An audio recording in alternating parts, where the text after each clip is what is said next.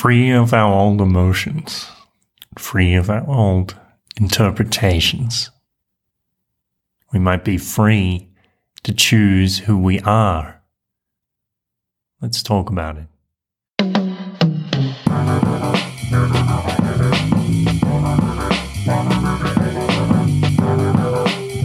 This is a beautiful thought.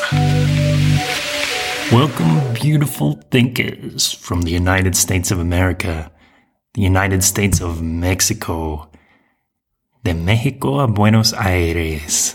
Bienvenidos. Buen día. I was thinking about this model of the world I used to have, or this belief, explanation of human behavior.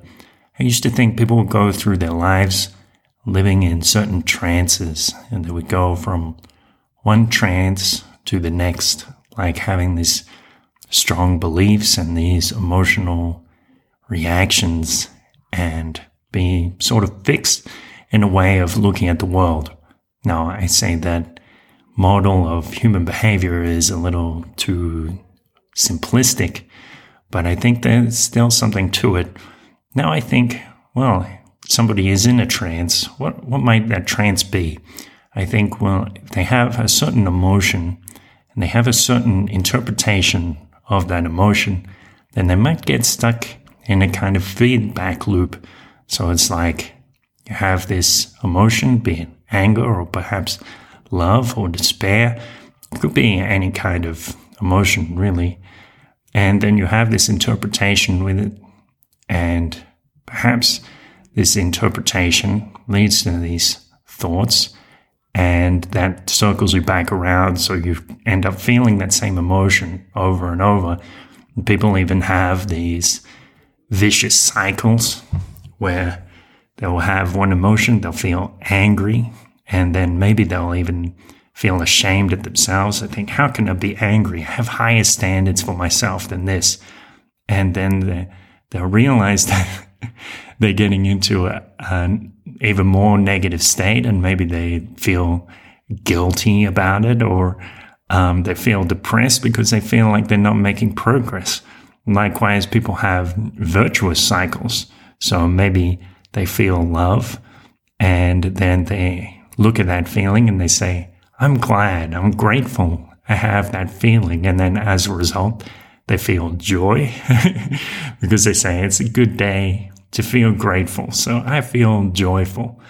Now, if we do get stuck in a feedback loop, maybe the only thing we need to do, quite often, I like this rule of thumb that applies during meditation, and it also applies in many aspects of life, because life is a kind of meditation, we might say.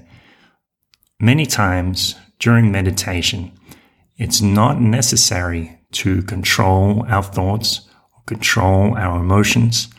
It is sufficient to acknowledge them, to observe them, and be aware of them.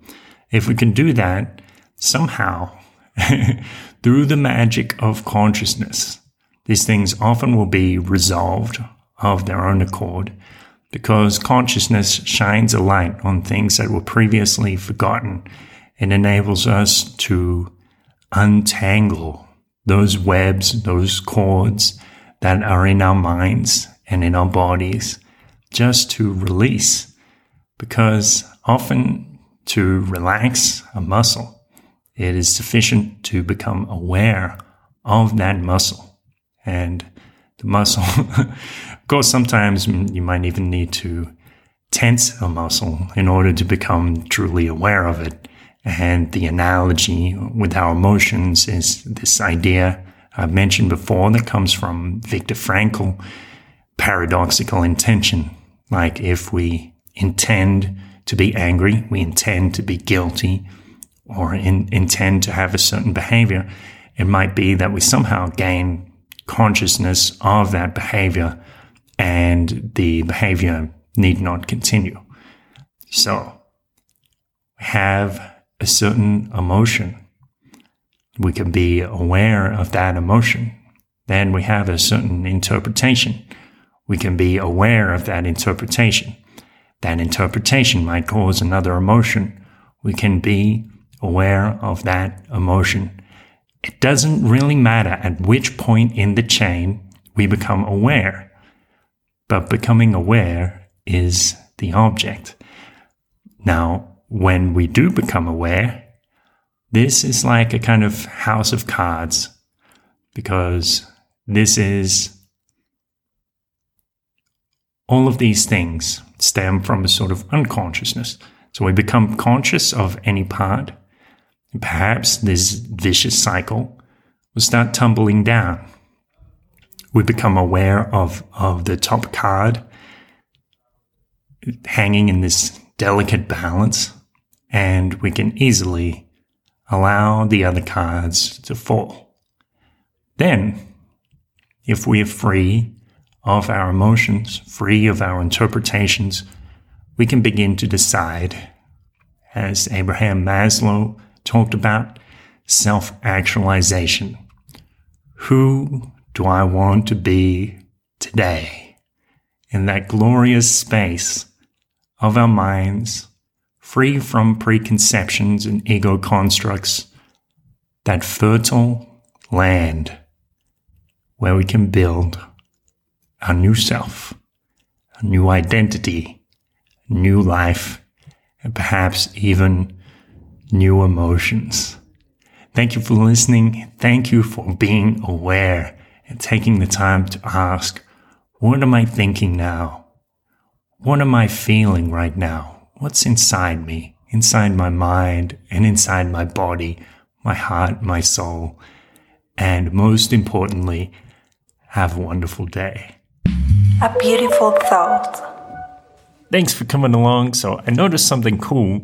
The other day I did that interview with Conscious Kenny, and at the end of the interview I asked him, so what would you say to that young version of yourself who so desperately needed some kind of comforting? And one of my listeners and a friend of Kenny's, Ashlyn, took that question and asked herself that question, like, when I needed comfort in the past, what could have somebody said? How can I send love back into the past to support that younger version of myself? And so you can have a look at that. I'll put the link in the show notes on the website. And maybe some of you would also like to ask that question, how you could offer that past version of yourself comfort to heal yourself in the present. Thanks for listening. Have a wonderful day.